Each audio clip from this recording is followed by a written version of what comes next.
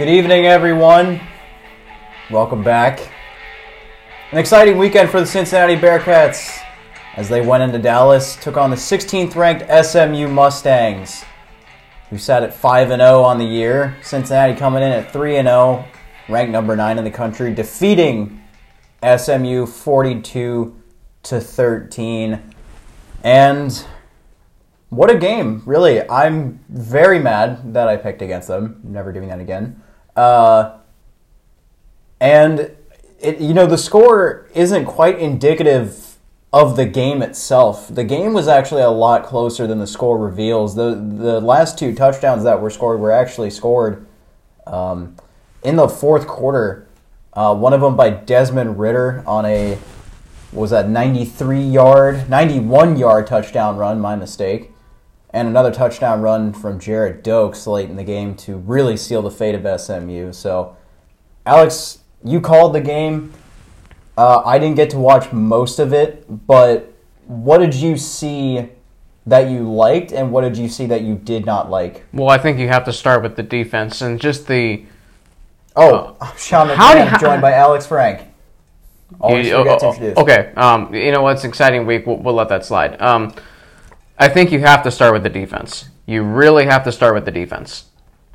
When you limit an offense that had given up accrued 540 yards per game coming in, and over 40 points coming in, and you hold them to 13 points and 313 yards of offense, that's just unbelievable, considering that you hadn't played in 3 weeks. You're playing on the road in their environment. SMU had all the momentum in the world from their first 5 games, and they had some good wins. Memphis, Tulane, and you go in there with all the uncertainty, all the questions, and can you compete with this team if it gets into a shootout?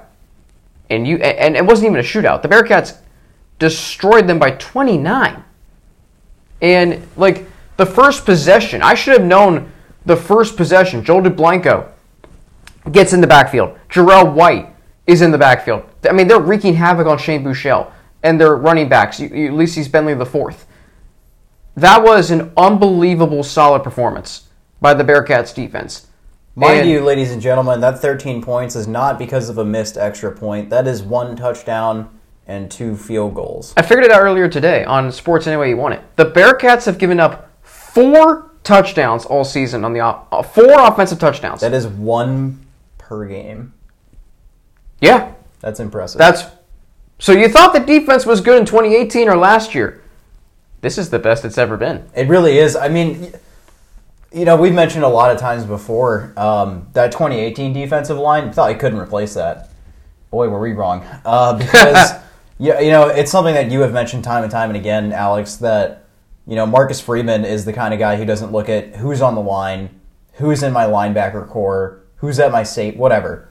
He is able to rotate guys in and out. He's able to figure out schemes as opposed to players to help solve the, I would call it the SMU, I don't even know what to call it, not even a crisis. Well, I'm not sure what I'm looking for here, but the problem of SMU's high-powered offense, and he did a great job shutting them down.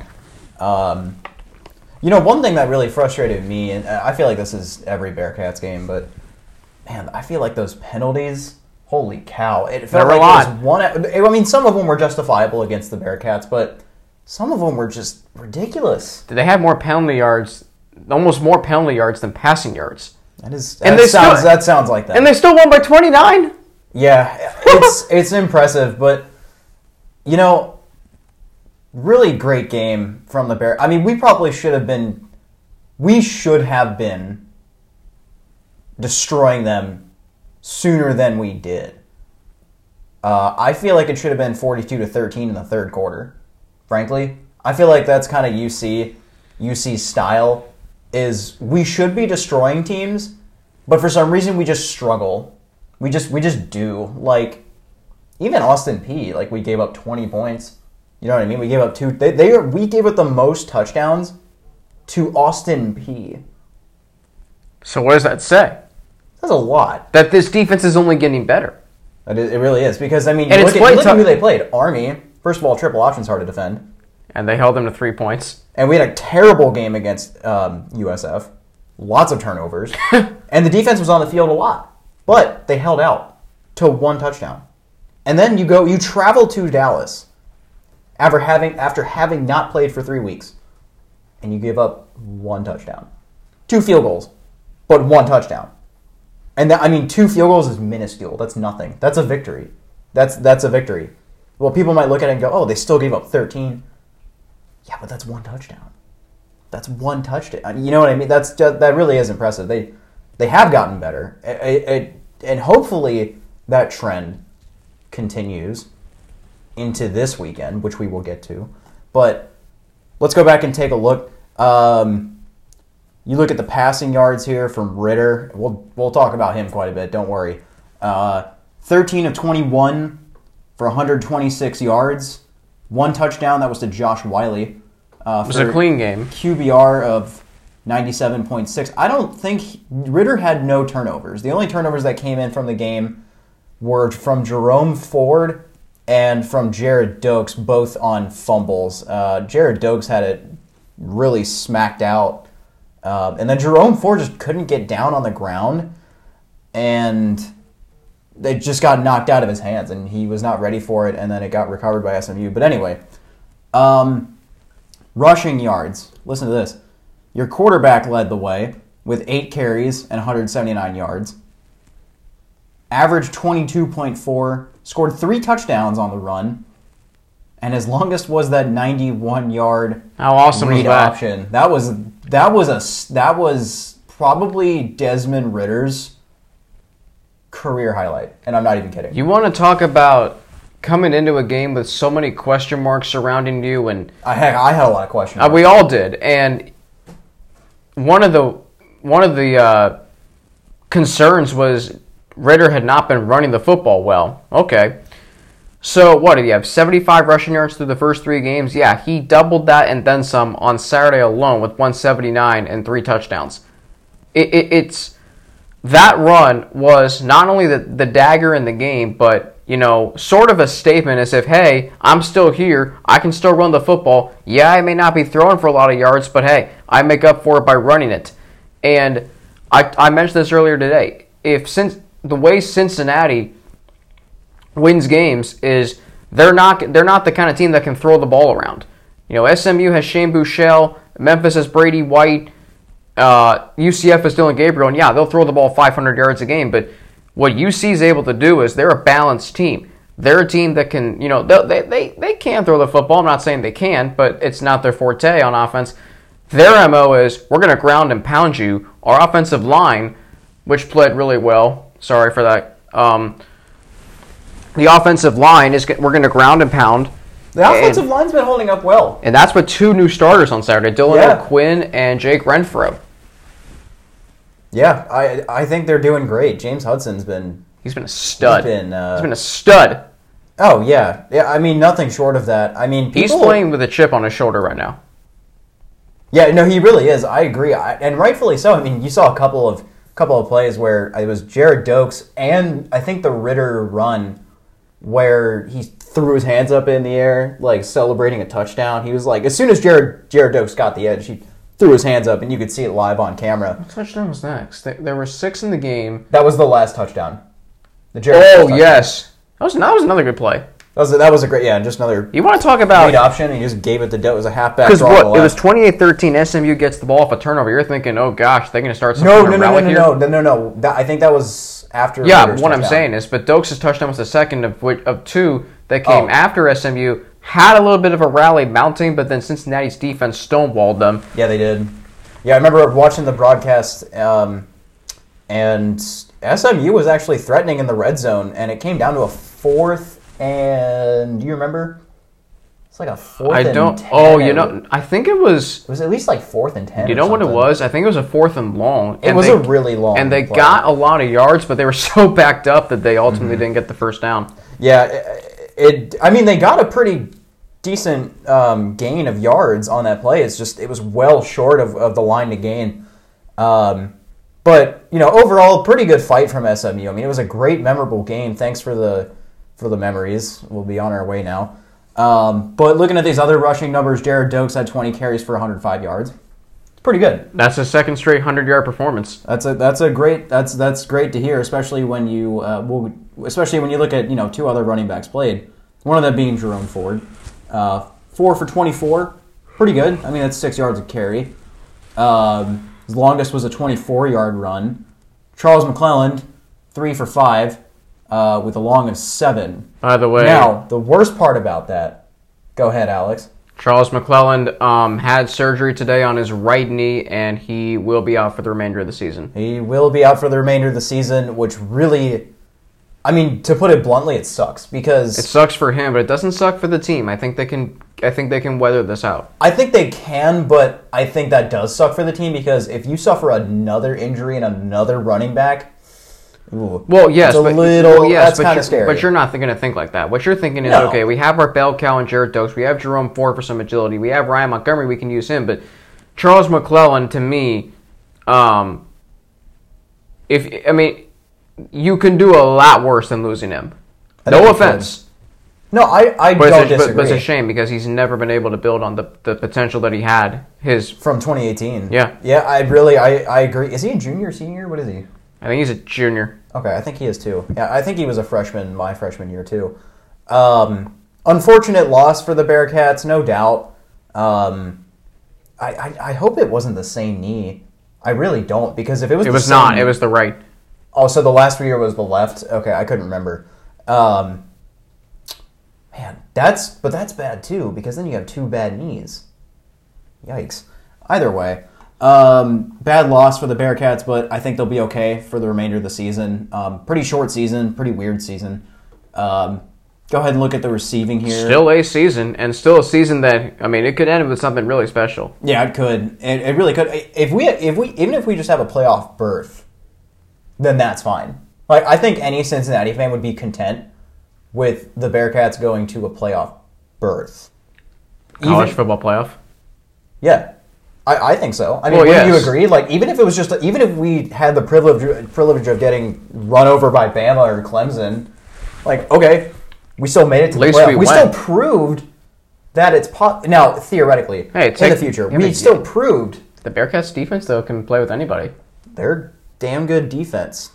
Pardon my French. You can say "damn" on this. Okay, whatever. Anyway.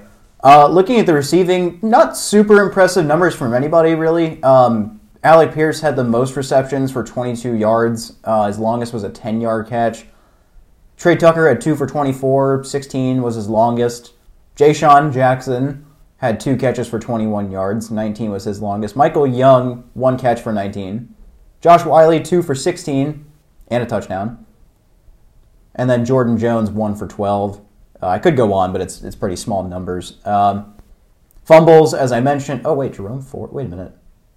Oh, he fumbled the ball. Twice. I didn't see that second fumble. Apparently, he recovered it though. Jerome Ford, he let go of the ball a couple times. Now that was one thing that you had mentioned about Michael Warren that I agree with, is that he never dropped the ball. He maybe fumbled it like once or twice in the 2 years that he played. Or was a starter, I should say. But generally speaking, he never let go of the ball. Ball security was like his number one, I don't want to say priority. I can't recall one time. I know there's at least a time or two where he fumbles the ball. I can't name those times, but I know that there are times where he did fumble the ball. I'm trying to remember what times those were. Look at this. Look at Jarrell White on defense. 13 tackles. He's averaging, 11 per game? 11 solo tackles for this game. Now, per game, I don't know what he's averaging. But, I mean, look at him. He's having himself quite the year as a senior. So props to him for, stepping up, really. I mean, he took that Brian Wright, Perry Young position, that middle linebacker. He took it with authority. And Joel DeBlanco's doing pretty darn good, too, if I do say so. Kobe Bryant had 6 total tackles. They were all solos, actually. Derek Forrest, 5. Same. They were all solos. Darian Beavers, same thing as Derek Forrest. Joel DeBlanco, 5 tackles. Curtis Brooks, 4. Also, I saw one thing that Myjai Sanders and, was it Jabari Taylor? Or no, it was Curtis, was it Curtis Brooks? I can't remember who it was. Two of our defensive ends have been rated as the highest graded defensive ends in the country. Myjai Sanders and Elijah Ponder. It was Ponder, yes, thank you. 2 highest graded defensive ends in all of college football. That's crazy.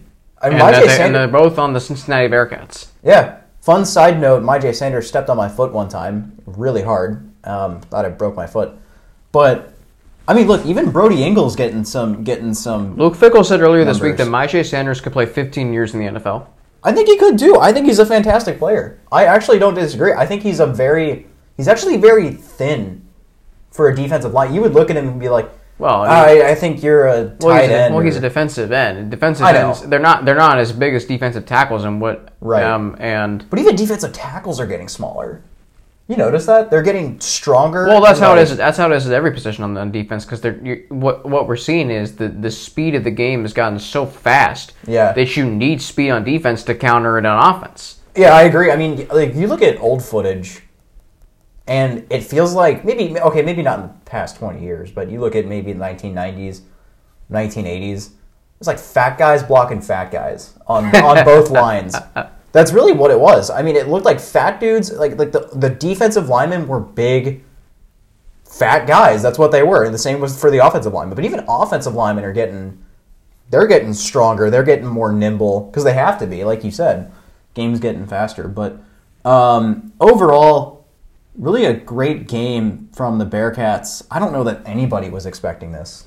Frankly, I think I certainly was not. I wasn't. I mean, again, like I said, it looks like we beat the brakes off of them, and in the fourth quarter, we ended up showing off. Maybe a close win was expected, but 29 points, largest win against a top 25 team for the Bearcats in program history. Is it really? Yes. Wow, I see. I did not know that. That is our first road win ranked against a ranked opponent since 2009. And we all know what game that was. Amen. And is this year starting to turn out that way? You know, I am scared to think that because this is not 2009. This is 2020. This is a totally different game of football. This is a totally different year. So to compare 2009 to 2020 and say that they're the same thing when we're 4 games into this weird as heck season, I'm not there yet. Yeah, but when the season wraps up, then we will be able to say, yes, this was very 2009 reminiscent. But to say that just because we seemingly beat the brakes off of SMU, great win, don't get me wrong. I mean, I'm excited to have witnessed this game. I really am. This is one of the biggest UC games I've ever seen in my life. But I just don't think we're at that point yet. Well, that's because there's still a long way to go. There is. We have quite a few games. That includes Memphis. And that just so happens to be the next game on the schedule. Absolutely. So we'll get into that game here really quickly once I get this. Really quickly. You gotta spend some time on that. Do you understand? This game to me, I was looking forward to this game. You know what I meant when I said more so. Okay, I was looking forward to this game more than I was looking forward to last week because Memphis. Really? This isn't even a ranked matchup. Yes. This will be a great matchup. Memphis is one spot outside of the top 25. One spot outside of the top 25.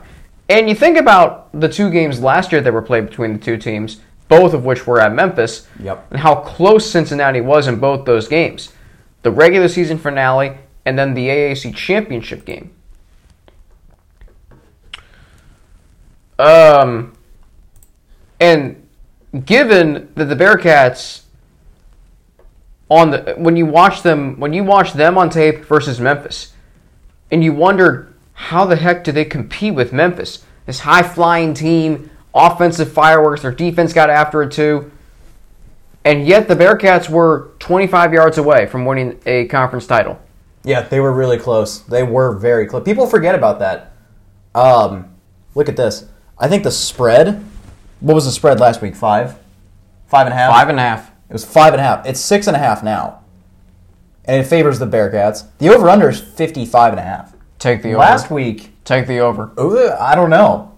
What was the last week? Considering last week, considering what happened last week, Wasn't it 55? it was 55 exactly. And what did we hit? 55. 55.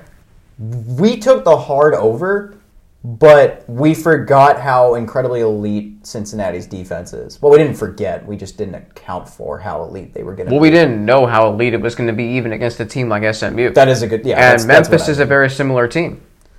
I will say that Memphis has more balance on offense. Yeah, I think they have more balance. I think they're more. I think they're also more explosive. What's their season stats? Are they very similar? They average 38 points a game. They accrue over 540 yards a game. I don't think that their offense is the same as it was last year. No doubt it's good. No doubt it's good. Sean, they put up 703 against UCF. 703. Yeah, that's because UCF's defense is garbage. Any team that gives away 700 yards. Or is it that Memphis is really good? No, it's that UCF's defense is actually horrible. What good defense gives up 700 yards at any point? It happens. No. Good defenses don't give up 700 yards. Okay, maybe not 700. That is a number I've never heard before. Truly, I've never heard that number before. UCF's defense is clearly terrible. Now, that doesn't mean that Memphis's offense isn't good. Like I said, I think they are a good offense, obviously. Their stats show it. And they've played good teams. They rallied back against UCF. But I don't think they're the same offense they were last year because they're missing a couple of key factors. Kenneth Gainwell. Yep. And DeMonte Coxey. Correct. Now, they have the potential... Don't forget about Antonio Gibson. Oh, I know. I know he's still there. Brady White is also Antonio still Gibson's there. not there. Oh, yes. Gibson's now with the Washington football team. My mistake. Anywho, I don't know. I think this defense is really disruptive. I don't want to get too overconfident because that's when fit hits the shan, for lack of a better word. But personally, I don't know. This defense is fantastic. It's phenomenal. I don't see Memphis scoring more than 20. If I'm going to be honest with you, I don't. I don't know. Now, the weather on Saturday is going to be beautiful. My concern is this. The decision by A.D. John Cunningham of no fans for the remainder of the season. Which really sucks. I think it's a crime. Agreed. If the Bengals are having 12,000 fans... UC could also have if 12,000. If high school football is having what looks almost like sold-out crowds, why can't UC have 8,000 to 10,000 fans?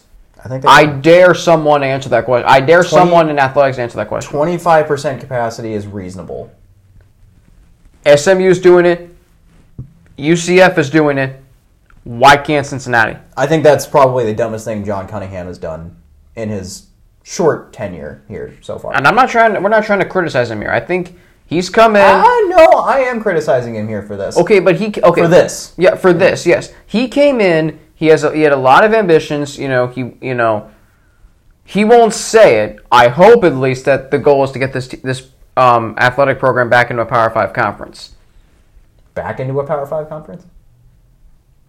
Okay. Well, the Big East was a Power Conference. Not a Power 5 conference, though. Whatever. Okay, into a Power 5 conference, whatever. Or into a conference that's better than the American. That's the thing about this matchup.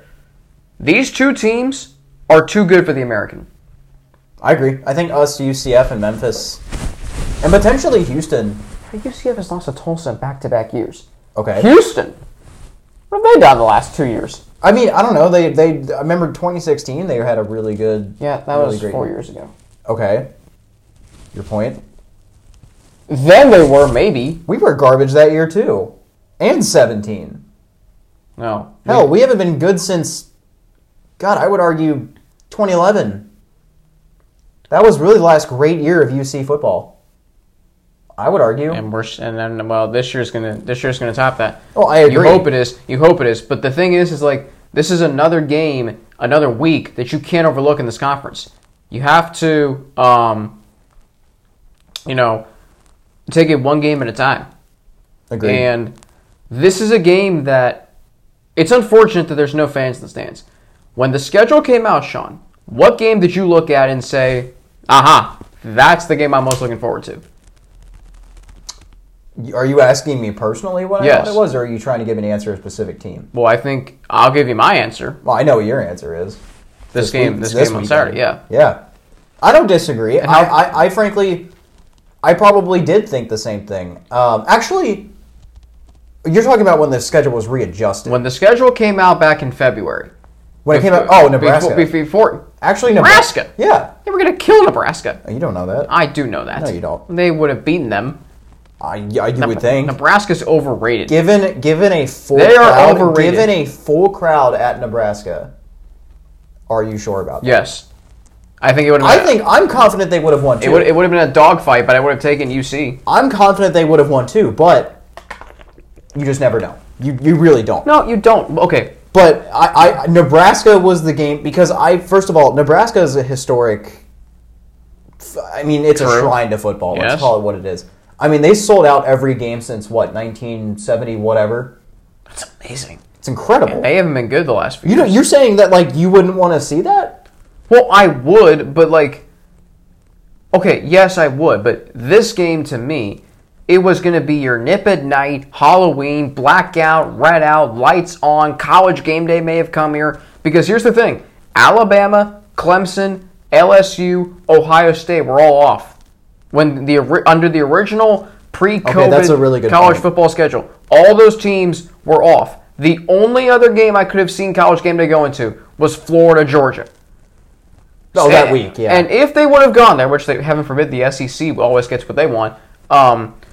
If they would have gone there, which would have been a very distinct possibility, we still could have been the Saturday night game of the week on ABC. Sure. Instead, we're now a noon game on ESPN. I'm going to say right now, it's straight garbage. What do you mean? This should not be a noon game. I see what you mean. And This should not be a noon game. We're number 7. Memphis is one spot outside the top 25. I understand. And this game can't be at least a 7 o'clock game on ESPN2. I'd rather have it that than a noon game on ESPN. I humbly disagree. Because I had plans.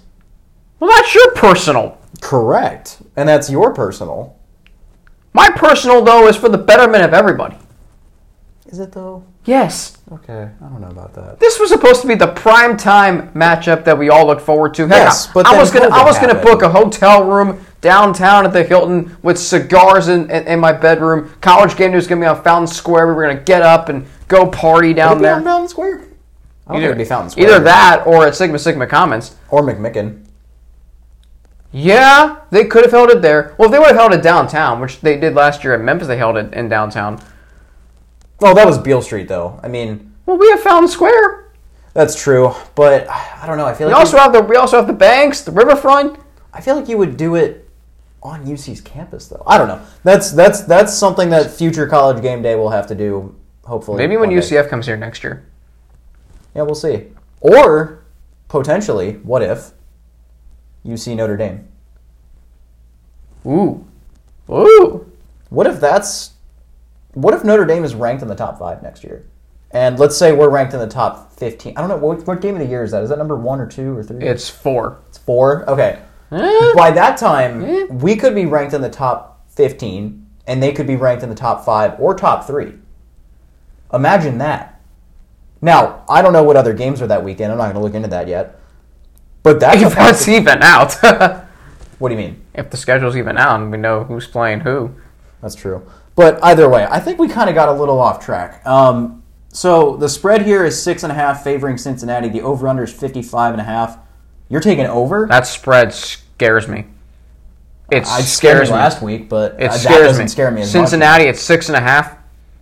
Oh, the spread. I'm sorry. Here's the thing. Here's the thing that concerns me. This is a game that Cincinnati should win. Agreed. They know how close they were against this team last year. This game is here in Cincinnati. But will they play down to the level of the atmosphere like they did against USF? In a game that you should win, the Bearcats have everything to lose in this game. Memphis has nothing to lose. Yeah. Memphis is within striking. Well, no, they do. Because if they lose, then their driver's seat in the American is potentially gone. Memphis? Yeah. Well, yes, but they're not in there now. Well, The right. Bearcats are in it now. I mean, who? There's no more undefeated teams besides Cincinnati in the conference, right?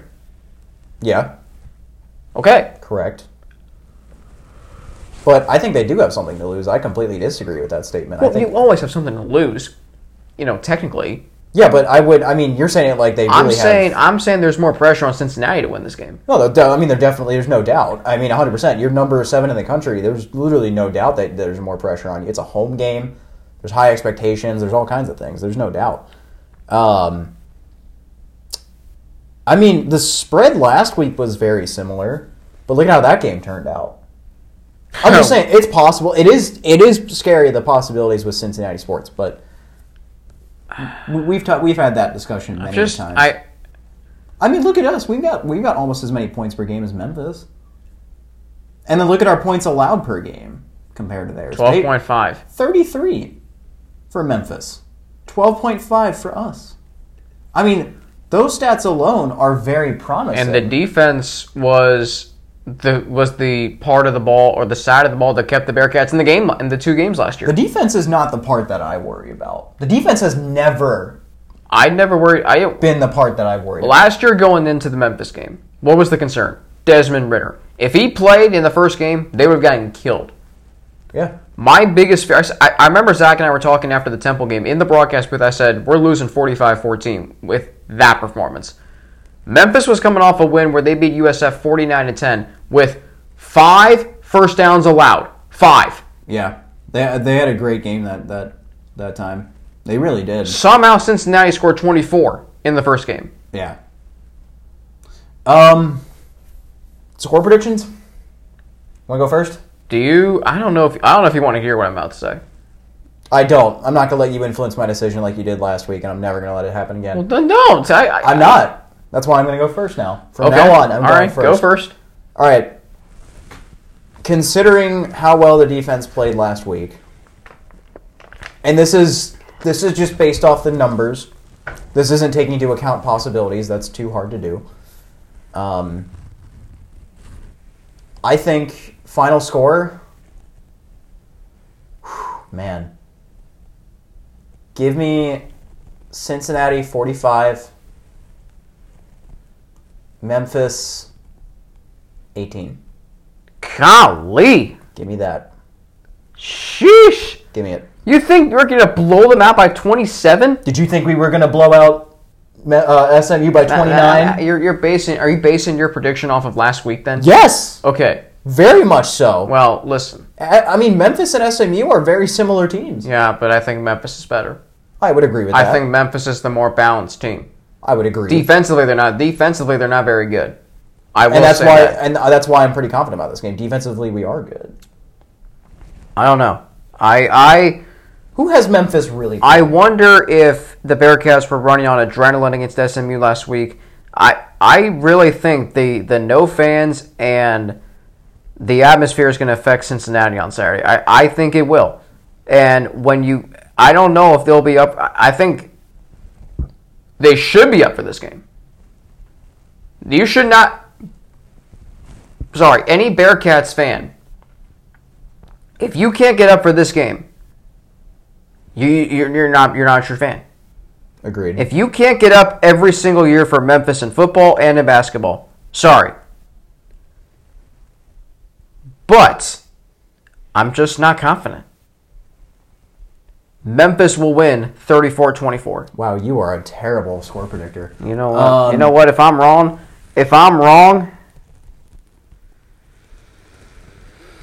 what should I have to do, or what will I allow you to do if I'm wrong? I don't know. That sounds like your ultimatum. I don't know, Sean. I mean, I'm trying to.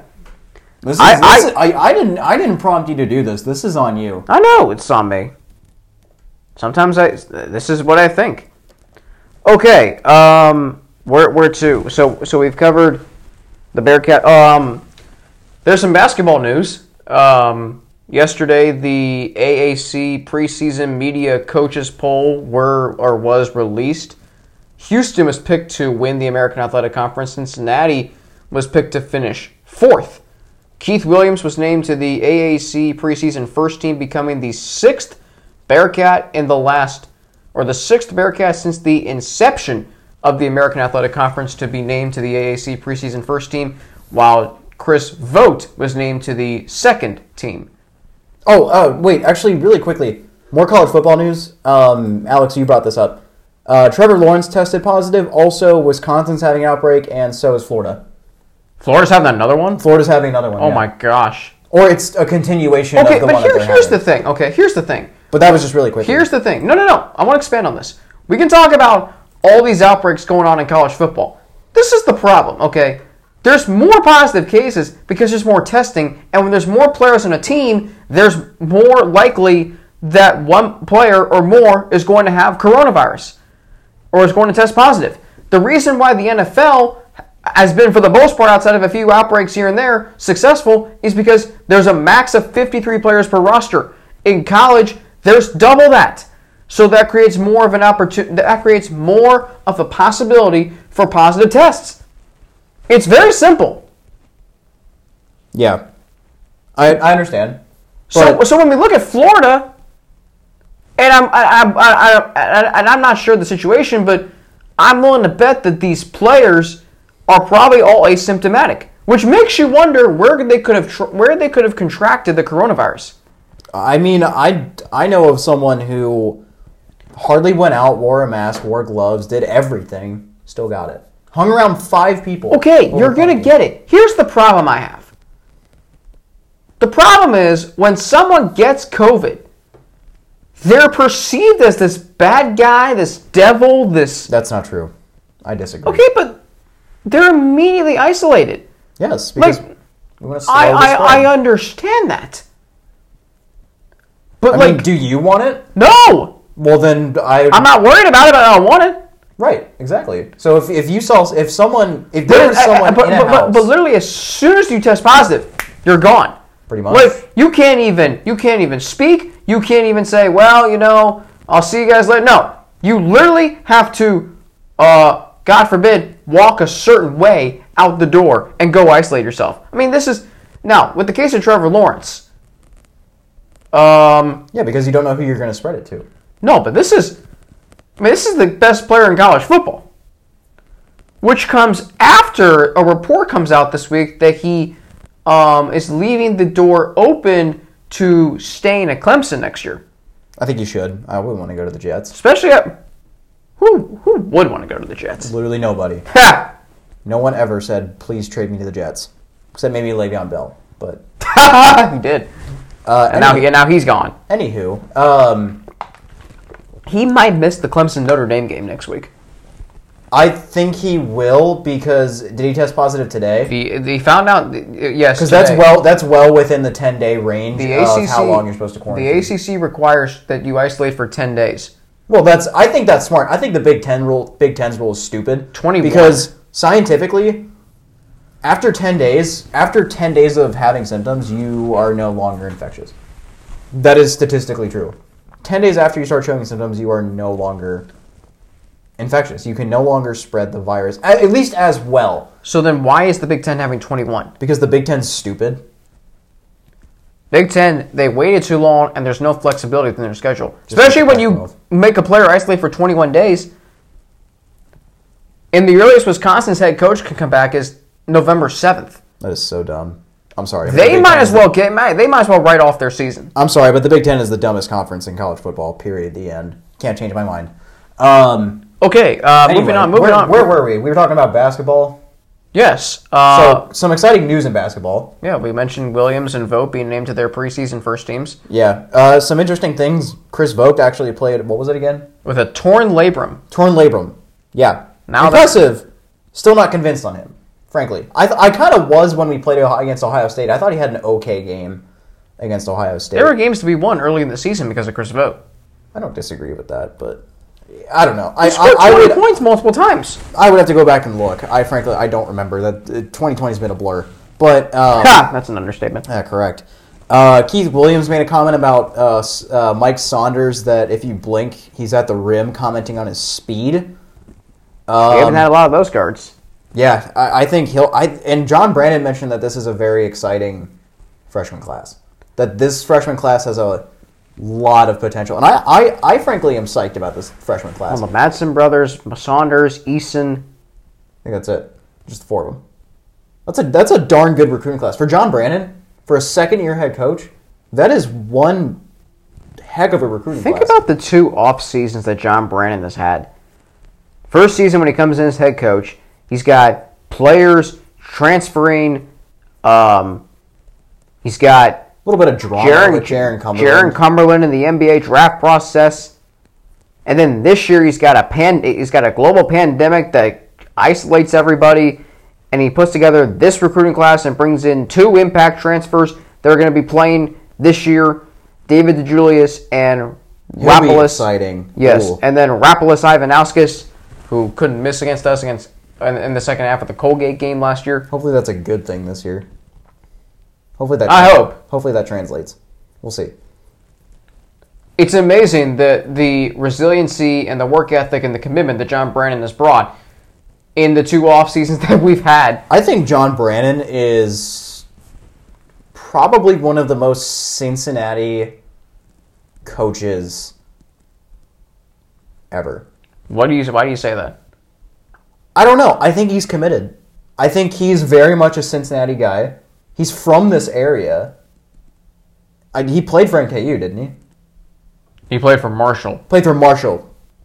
Either way, I'm pretty sure he's from here. Coached at NKU. Came here. I think John Brandon, you look at what he did, the deals he tried to make with Travis Steele in regards to the crosstown shootout with Xavier. He offered Travis Steele 4 different offers. Some of them were crazy and radical. One of them was 2 crosstown shootouts in the same year. That's a lot of conies. Yeah, that's what he said. That was one of the comments he made. And he offered him some crazy things that would be cool. I think it'd be really cool to see a 2-time-a-year crosstown shootout for a 1-year thing. I think that'd be really cool. I'd love As an annual thing, absolutely not. But for a 1-time year, I think that'd be pretty cool. But yeah, basketball, I've never been more excited for a basketball season to start. I truly haven't. I think this is probably the most excited, maybe freshman year, but this is probably the most excited I've been due to the pandemic and no March Madness, all that stuff. I wish I was like you, because I'm still a little weary about all the uncertainty that, you don't know what it's going to look like, and who you're going to be playing in the non-conference, what games are going to remain. Louisville's already been pushed back next year. The crosstown shootout I'm good with that, because then I can go with it. Yeah, the crosstown shootout may not have fans, which I think would be stupid. I think you can make I understand the environment we live in, but can't you make a 1-day exception where you can have a sold-out crowd for the crosstown shootout? Mm-hmm. It'd be very frowned upon. I frankly don't agree with that. Anthony Fauci would be frowning. I frankly don't agree with a full sold out crowd, especially with all this screaming. That's correct. That's more of a reason to not do it. And then you potentially violate the bubbles and players and whatever. But is that everything on basketball that we got? Any other comments? Concerns? Women's basketball, Amari Thomas was named co-preseason player of the year. Gotta show the women's basketball team some love. They've had Okay, I will give Michelle Clark love. Under Michelle Clark. What she's done with that program is unbelievable. I agree. Frankly, I think it was exciting. You look at who Mike Bone hired. God, he was great. Granted, he spent a lot of money. But left the athletic program in a good place. No, he really did. I think he really did. Scotty Gooks was a good hire. Luke Fickell, John Brannon, and Michelle Clark. Look at that lineup. In the 4 major sports, he's really doing well. Yep. All right, moving into just some college games, notable college games coming up this weekend. I'll mention any top 25 games that are coming in. Number 1, Clemson taking on Boston College. Again, Clemson will not have Trevor Lawrence. However, we will get to see Clemson's backup who is a 5-star. Don't remember his name. Uiagalelei, I think. DJ Uiagalelei, something like that. It's a crazy last name, yeah. That will be on ABC. That is in Clemson. Looks like it's going to be some rather nice weather. That is at noon. Also at noon, number 5 Georgia taking on Kentucky on the SEC network. That is at Kentucky. Give me Georgia. Michigan State, Michigan. Ooh, I mean Michigan State's pretty garbage. They lost to Rutgers. So yeah. Luke Fickell made a good decision back in February. I mean, the reason I'm excited for this game is because of 2015. 2015 was a good match. I watched that game live. Okay, I'm just saying. That's on Fox. That is at noon. That is in Michigan. That is in Ann Arbor, I should Gus say. Johnson will be calling that game. I'm not huge on Gus Johnson. I am. I've never been. 16 Kansas State is traveling to West Virginia, headed to Morgantown on ESPN2. That's also at noon. Number 20, Coastal Carolina. God, it's a weird year when Coastal Carolina is number 20. 12 p.m. on ESPNU, taking on Georgia State. That is in Atlanta. Kansas and Kansas State. Give me Kansas State. I thought Les Miles was going to do something this year, but even in the pandemic year, he's done a goose egg.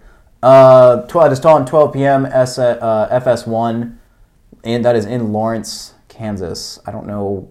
Oh, yeah, that's in Kansas. Duh. My mistake. Number 4, Georgia traveling to Georgia Tech, 3:30 on ABC. Number 17, Indiana just recently moved into the rankings after their first big win in a very long time. First win over an AP top 10 team since 1987. Ronnie Reagan was president, if you believe it. He was. I was 13 years away from being born. I was 11. Indiana taking on Rutgers this weekend. Rutgers undefeated. Give me Rutgers in an upset. I wouldn't be shocked. I don't know if Indiana can handle being ranked after a big win like that. We'll see. This might be a breakout year for Indiana. They weren't bad last year. That is in Rutgers. Texas taking on 6th-ranked Oklahoma State. Could Texas upset Oklahoma State like Oklahoma State did when Texas was number 6 just a couple of years ago? I remember that. I'll say no. This is in Stillwater. I also agree. I think Chuba Hubbard's going to run all over them. I don't think Sam Ehlinger is going to have a super outstanding I think game. he'll have a good day. It's the Big 12. You can always have a big offensive day. That's a good point. That is 4 p.m. Eastern Time on Fox. Number 25, Boise State, freshly moved into the rankings, is taking on Air Force. That is 6 p.m. on CBS Sports Network at the U.S. Air Force Academy. Mississippi State taking on number 2, Alabama at 7 p.m. Eastern Time on ESPN. That is in Tuscaloosa. And the game of the week, really, if you're not a UC fan, Ohio State, Penn State. Game day will be there. It's a 7:30 kickoff, ABC. That is at Beaver Stadium. God, it's going to be weird. There's not going to be a whiteout there. I'll take Ohio State in that game. I will too. After a loss to Indiana, even if it's on a questionable call, still give me Ohio State. I think they're going to smoke Penn State like a cigarette. Anyway, Arkansas taking on Texas A&M. That is at College Station, 7:30 on the SEC Network. By the way, every team in the SEC is ranked in the top 10. Every ranked SEC team is in the top 10. Let me make that clear. Number 10, Florida, taking on Missouri at home, 7:30 Eastern Time on the SEC Network, ALT alternate, I guess. Interesting. Number 22, SMU, taking on Navy, 3-3 Navy, 7:30 p.m. Eastern Time on ESPN2. That is in Dallas. North Carolina taking on Virginia at 8 o'clock on the ACC Network. Number 24, Oklahoma, taking on Texas Tech at 8 in Lubbock. BYU taking on Western Kentucky, 10:15. Wow, God, that's a late start time. No, thank you. That is at BYU, rather. And Wisconsin taking on Nebraska was canceled, probably because of Wisconsin's COVID case outbreak, so that's a little bit disappointing. And the last ranked matchup, number 19, Marshall taking on Florida International. That's been postponed. Has been postponed. I lied. Better than canceled. It is much better than canceled. Wisconsin's out. They're done. They're not getting in the playoff. They're not cancel one game. They're not getting the playoff. They might as well cancel the remainder of the season. If Ohio State has a COVID outbreak, they are screwed. Any Period. Big Ten team The that has a COVID outbreak, is screwed. Yeah, 100%. and one team already has had it. Yep. So Pac-12 is in the same boat. Although I'm hoping I'm not gonna wish bad on Ohio State. I don't want them to get COVID. no, you don't want anyone to get But COVID. that is a scary reality for them, no doubt. Scary reality But it benefits us. It does. Same for the Pac-12. Pac-12 as well. Though the only front runner they really have is Oregon. That's about it. And they're not even that much of a front runner. Yeah. Let's see here. We're moving into high school ball now. This past weekend, Medina defeated St. Ignatius. A little bit shocking. Medina came in as an 8 seed, defeating Cleveland St. Ignatius, who's a powerhouse. They were a 5 seed this year. Final score of that game was 33-26. They will be taking on Mentor. Mentor winning over Brunswick. Mentor is a 2 seed. No surprise there. They won 37-21. So they will be taking on Medina, and the winner will go to the state semifinal. Moving over to the second region, Powell Olentangy Liberty defeated Dublin Kaufman. Dublin Kaufman was a 1 seed. Final score was 18-15. Now, I believe there probably was bad weather involved. Potentially. I'm not sure, but potentially. So Liberty will be taking on Springfield. Springfield defeated Clayton Northmount. They were a 2 seed. Springfield was a 3 seed. I think I actually picked Springfield. I think we picked Springfield for that game. I think we did too. So winner of that game, again, will go to the state semifinal. Region 3 now. Pickerington Central, this is Columbus. Pickerington Central will be taking on Westerville Central. Pick Central beat Hilliard Bradley Good God. 34-7. That might be a great game. Wow. Westerville Central beat New Albany 50-7. Huge yikes. You never like to see that in the playoffs. And of course, Cincinnati. Lakota West, the 1 seed, taking on the 3 seed St. X. Elder getting absolutely crushed in the second half, 56-28. Frankly, I wasn't disappointed. I kind of foresaw that. I mean, you heard me pick St. X last week. So, unfortunately, Elder is now out. St. X will be taking on Lakota West. I think that'll be a fantastic game. Give me actually. St. X. I might try to watch that game. We will see. Of course, Lakota West defeated Coleraine. Final score of that game was 23-7. I agree. Give me St. X. And that does it for high school ball. ball. Must kill you to say that name. Kinda. Who do you hate the most as a Elder grad? That's hard. Like, what GCL school do you dislike the most? That's really hard because it's either St. X or LaSalle. I still don't like Moeller at all. Don't get me wrong, but I really don't know. God, man, you can't make me pick between the two of them. You just can't. It's impossible. It's hard. It really is impossible. I mean, I can't. It's like picking between who do we hate more, Ohio State or Xavier. Well, I think that's an easy answer. Xavier. I mean, yeah, I think Xavier might be the answer there, but still, that's hard. Here's the other question. What ring or rings are you going to wear to the game on Saturday? Yes. That's the answer you gave me yesterday, on Tuesday, guys. Yes. So, we'll find out. Just yes. We'll go with that.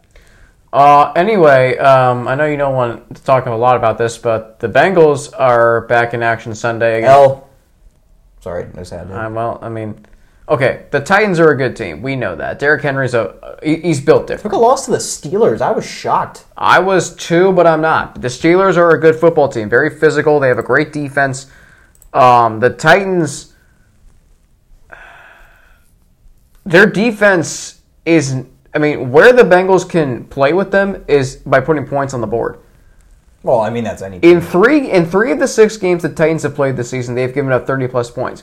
Those 3 games came against Jacksonville, Minnesota, and Houston, who have a combined 3 wins. Ugh. So the Titans have played better against better competition. Just saying. Now, if the Bengals can't stop the Browns, how in the holy hell are they going to stop the Titans? They're not. I think the Bengals will put up points, but the Titans will come away in the end 33-30. Here's why. The Titans are going to have a balanced attack on offense. And Oh, the Bengals absolutely. are not going to be ready for it, period, the end. If they can't be ready for Now, the Browns, Bengals could respond on offense, maybe. I don't know. I think Joe Burrow threw for 406 yards on Sunday. I think potentially it could be a back-and-forth battle. Joe Burrow, a little third in the bit. NFL in passing yards. Yeah, I'm excited about that. Joe Burrow's another reason I root for the Bengals. No offense. I don't hate the Bengals. I'm not a fan of the Bengals. They're just fun to laugh at. Because until they get their you-know-what together, I'm not really going to sit down. Believe me, I've been a fan my whole life. Not sure how you pull it off. I really don't. I don't know either. My mental sanity has left the building, or has left me completely. Should have left you after that. Well, you weren't born yet, but that second Super Bowl. Anyway, No, I mean Philly lost 2 Super Bowls and they still ended up winning one. yeah, but they didn't win it in a sense. Buffalo lost 4 straight. That's Their what fan base still exists. Yeah, they're way more loyal. That is true. I mean, They're far more loyal. Man, I would kill to be part of the Bills Mafia for a day. I think that'd be fun. Be scary. I'd be intimidated, but it'd be kind of fun. I'm not gonna lie. I'd love to see a guy crash through a table. It'd be pretty cool. that would hurt. And break his back, probably. But Okay. Anything else that we have not hit on yet? no, I believe we have touched on every topic. Okay. So with that being said, ladies and gentlemen, tune in at noon, in historic Nippert Stadium. Me and Alex will have the call along with Zach Freeze. Be sure to tune in if you like. If not, game's always on ESPN. You can watch it there. Cincinnati will be taking on Memphis. First, this is like the first time Cincinnati's played in the top 10 at Nippert Stadium as a top 10 ranked team In 11 years. in 11 years. This is another historic game for Yeah. UC. I never Pressure's thought on. about that. And that's Pressure is on. Pressure is on. So on every game. it's only time will tell. See if the Bearcats can hold up. Everyone, thanks for tuning in. I'm Sean McMahon, Alex Frank. Be sure to tune in on Saturday and go Cats. Yep.